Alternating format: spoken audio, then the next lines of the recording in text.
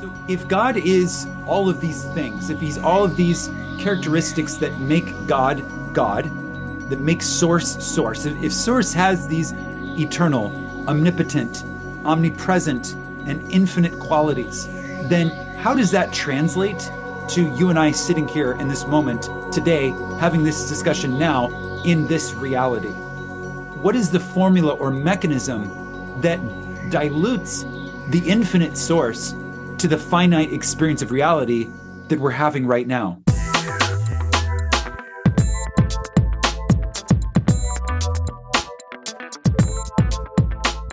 All right, here we are, and you've made it to season 3 of Daily Neville. I am your host, Josiah Brandt, and Daily Neville is all about breaking down the teachings of Neville Goddard, making them easy to understand, easy to digest, easy to apply to your everyday life in 20 minutes or less. Now, this is season 3 of Daily Neville, and this is episode 1 of season 3. And if you haven't had a chance to check out season 1 and 2, they lay an excellent foundation because in season 3, we are going to go deeper. Season 1, we covered Neville's book, The Power of Awareness, which was an incredible deep dive into Neville's basic thesis. Season 2 was about Neville's redefinition of the word prayer, his 1945 book titled Prayer, the Art of Believing. And for season 3, we are going to dive into Neville's book titled Your Faith is Your Fortune. Now, this book is a deep dive. It is a lot of chapters. It is going to be multiple episodes. And I encourage you to stick with me for this entire season of Daily Neville because there are so many gems to be surfaced here. And to give a little bit of context for this book, I'm going to refer back to a book by a different author named Israel Regardie. Now, Israel Regardie was a contemporary of Neville's. I believe he was about 2 years younger than Neville and traveled in a lot of the similar spaces, even though he was primarily based in England. He traveled in a lot of the similar metaphysical spaces and was an occultist and a ceremonial magician and definitely a very enthusiastic student of metaphysics. And Israel Regardie wrote and published a book titled The Romance of Metaphysics. And in that book, he had a whole chapter dedicated to Neville because he saw Neville as being one of the preeminent metaphysicians of the era. And so he wrote basically a portrait of Neville from a journalistic perspective.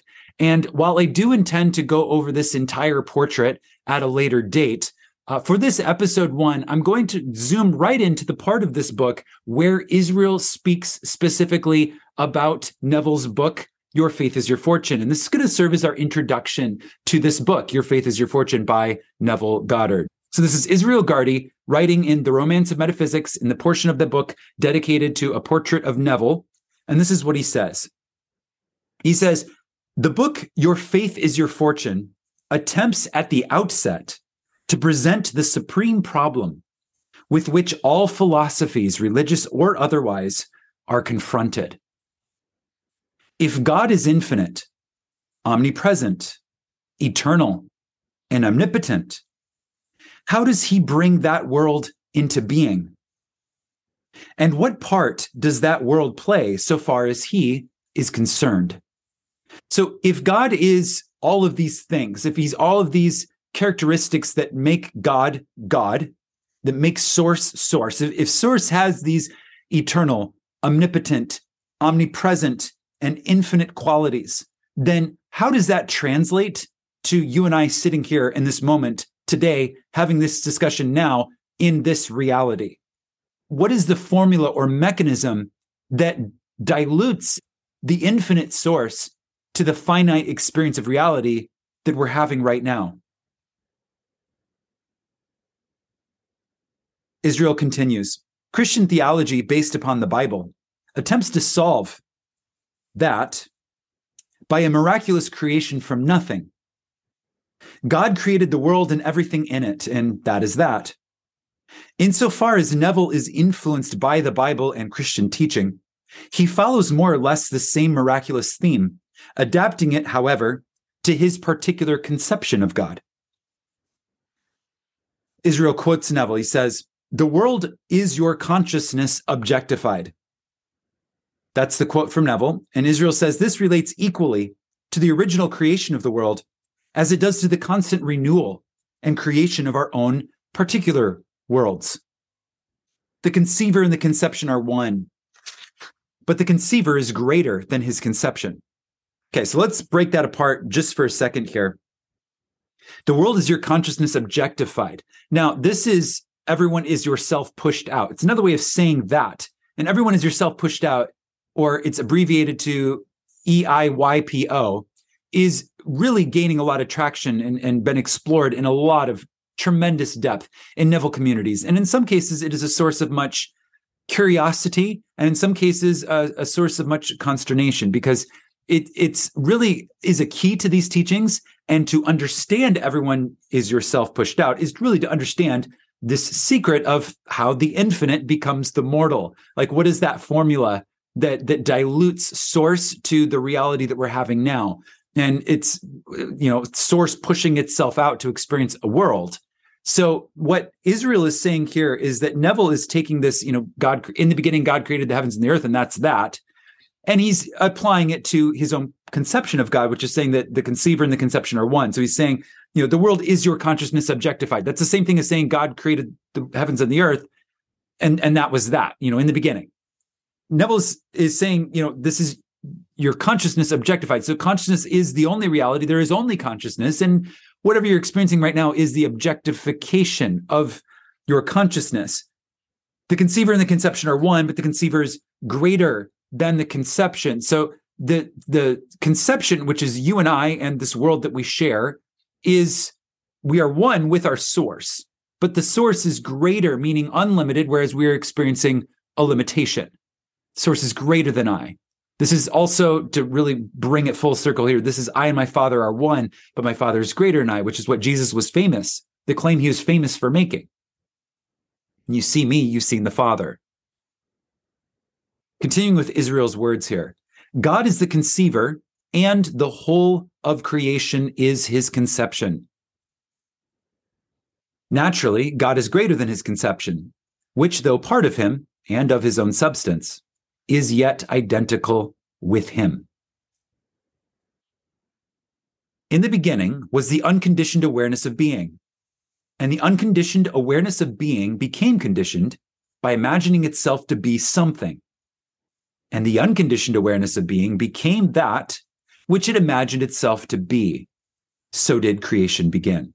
In the beginning was the unconditioned awareness of being. So I just want to break that down real quick. So awareness of being is simple awareness. If that's I am. So before you're aware of anything, you're simply aware. But the mere fact that we have awareness, that is our consciousness. Now, this is probably not a foreign concept to any of you who have studied in any measure metaphysics. This is really, we're at the root and essence and core of the whole idea. And also, it's very important to really get roots laid in this idea, really lay our roots in this idea of I am and really understand it. So we have an awareness, and that awareness of being, that is our source.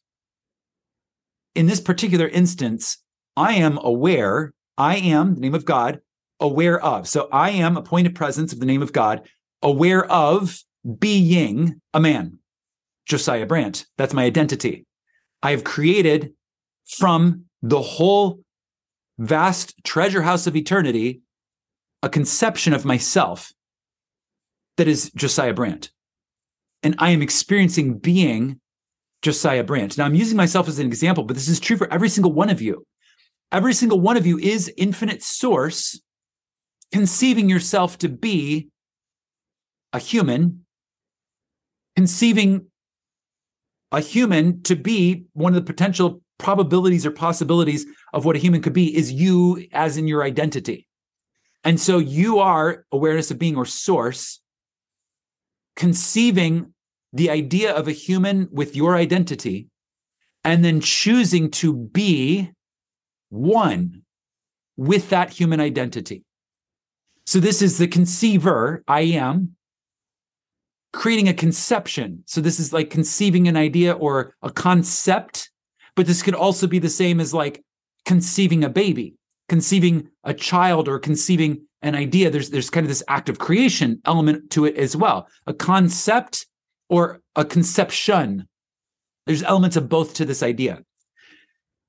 Source is conceiving or creating a conception in the mind of God, because we're all living in the mind of God. This is all a dream that we're having in the mind of God. And that conception is your identity. It's more than your identity, but I'm really just narrowing it down to your identity, because really it's a universe and a solar system and a set of planets and Earth, and then all of the systems and features of Earth and all of the life on Earth, and then a form, a multidimensional, physical form consisting of trillions of cells that is a human being, and then source being that human, right? So it's just human until it's human being, and then that's source being human. And so then out of all of that, there's now all the possibilities that come out of that. If that's your source conceiving, one of those is you, and one of those is me. And so now source is who's playing all of the parts, slips in behind the eyes, right in that sacred part of the brain that we all probably know about. If you've studied metaphysics and you understand neurobiology to some extent, you know that the body is a temple, and the Holy of Holies is that special part of the brain. A lot of people would call it the seat of consciousness, the seat of awareness itself. And so Source has sat down in that seat of awareness in the temple and is piloting around these bodies as an independent point of awareness to have experiences and to know itself, because it's like Source could be anything, but it's conceiving itself as this. So now let's explore this. And that's this world that we're all in. This is the mind of God, and we're exploring the mind of God as God through the eyes of God, through the eyes of man, of humans. I hope that's illuminating for you, because I think really what we just did is we really just broke down the puzzle pieces of exactly what I am is, and exactly what source is, and this whole idea of conception, conceiving, and the conceiver and the conception being one, and yet the conceiver being greater than the conception. We're going to continue here with Israel's words. So he's quoting Neville, and I'm going to read that one more time. In the beginning was the unconditioned awareness of being, and the unconditioned awareness of being became conditioned by imagining itself to be something. Side note, that something could be, again, you and I. And the unconditioned awareness of being became that which it imagined itself to be, you and I. And so did creation begin. This quotation from one of his pamphlets titled Before Abraham, I Was, and that's also the first chapter of Your Faith is Your Fortune, really sets forth in a nutshell the whole of Neville's teaching. Implicit in this single sentence is contained everything that he believes in. In conversation with him and in his writing, he states, restates, and emphasizes this concept in a dozen different ways, with all the fluency and eloquence and feeling at his disposal. The rest of his teaching is merely explanatory of and dilatory upon this one fact. Now, I'm going to add a little subtext here, and I'm going to point out that Israel is writing this book about Neville when Neville is young in his career. Neville has really only just begun teaching the law and knows nothing of the promise. By Neville's own admission, he knows nothing of the promise. So the law is the beginning, the promise is a whole, we'll get into that a lot more as we go here. But this book, Your Faith is Your Fortune, is going to talk primarily about the law of assumption. So Neville's 36, still a very young man, and really at the beginning of his career, and is going to lecture for another 25 years after the conclusion of Israel's writings here. Continuing with Israel's words after giving that subtext. In stating his idea of how the world and everything in it evolved and came into being, we are not to imagine that he's contenting himself with mere metaphysics. Neville is not abstract, nor is he a philosopher. We learn from him nothing new of dialectic, of logical world processes, nor of ontology.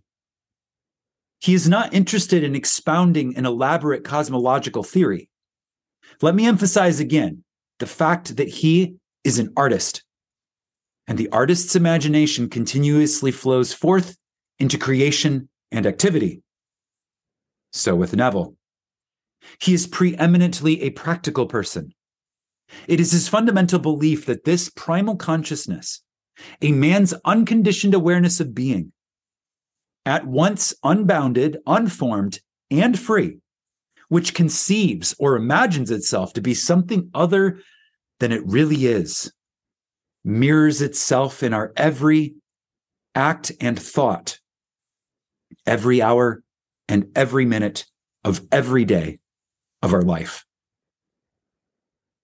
Before God could conceive of something other than himself, or fashion within himself some conception or other, he had to first be moved by desire.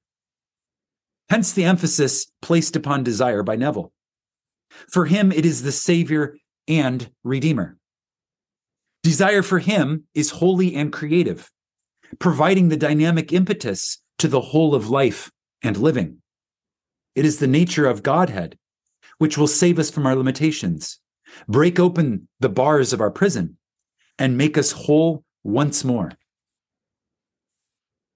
Quoting Neville, Israel writes, "Look upon your desires as the spoken words of God, and every word a prophecy of that which you are capable of being. Do not question whether you are worthy or unworthy to realize these desires," he says. "Accept them as they come to you. Give thanks for them as though they were gifts." And again, Neville writes, "Every problem automatically produces its solution in the form of a desire to be free from the problem." Thus, we can see the all-important role that desire plays in his system. This is Israel writing again. If the desire is intense enough and can be reinforced by sufficient feeling and reach a high enough voltage, it must necessarily manifest itself objectively. Now, I want to break this apart a little bit. So, why is the conceiver creating a conception of itself as man?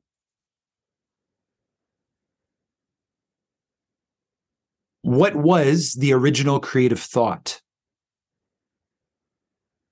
In Neville's cosmology, the original creative thought that caused the infinite, unconditioned awareness of being to create in an act, so to undertake the act of creation.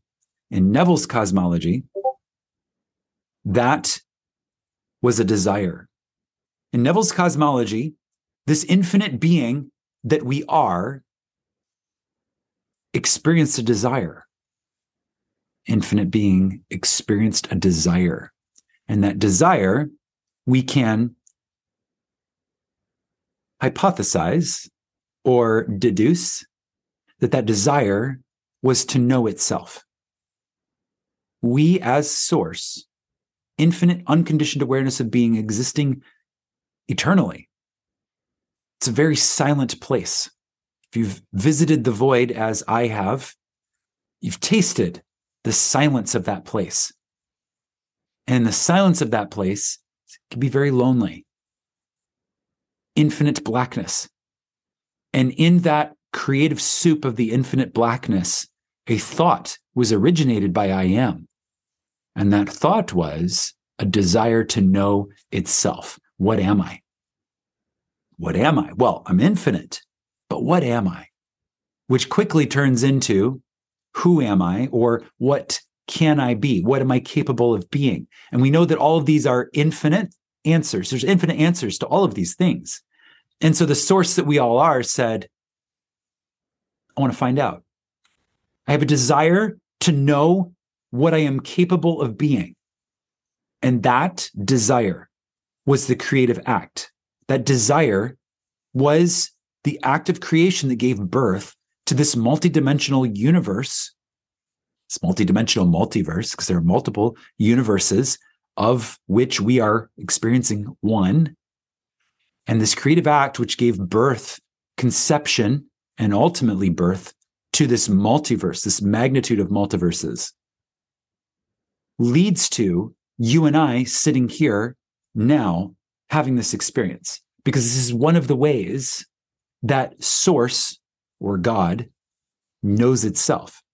It's through and as you and I, living in the mind of God, exploring the mind of God, exploring eternity, eternal beings dreaming non-eternal dreams, infinite immortals living mortal lives.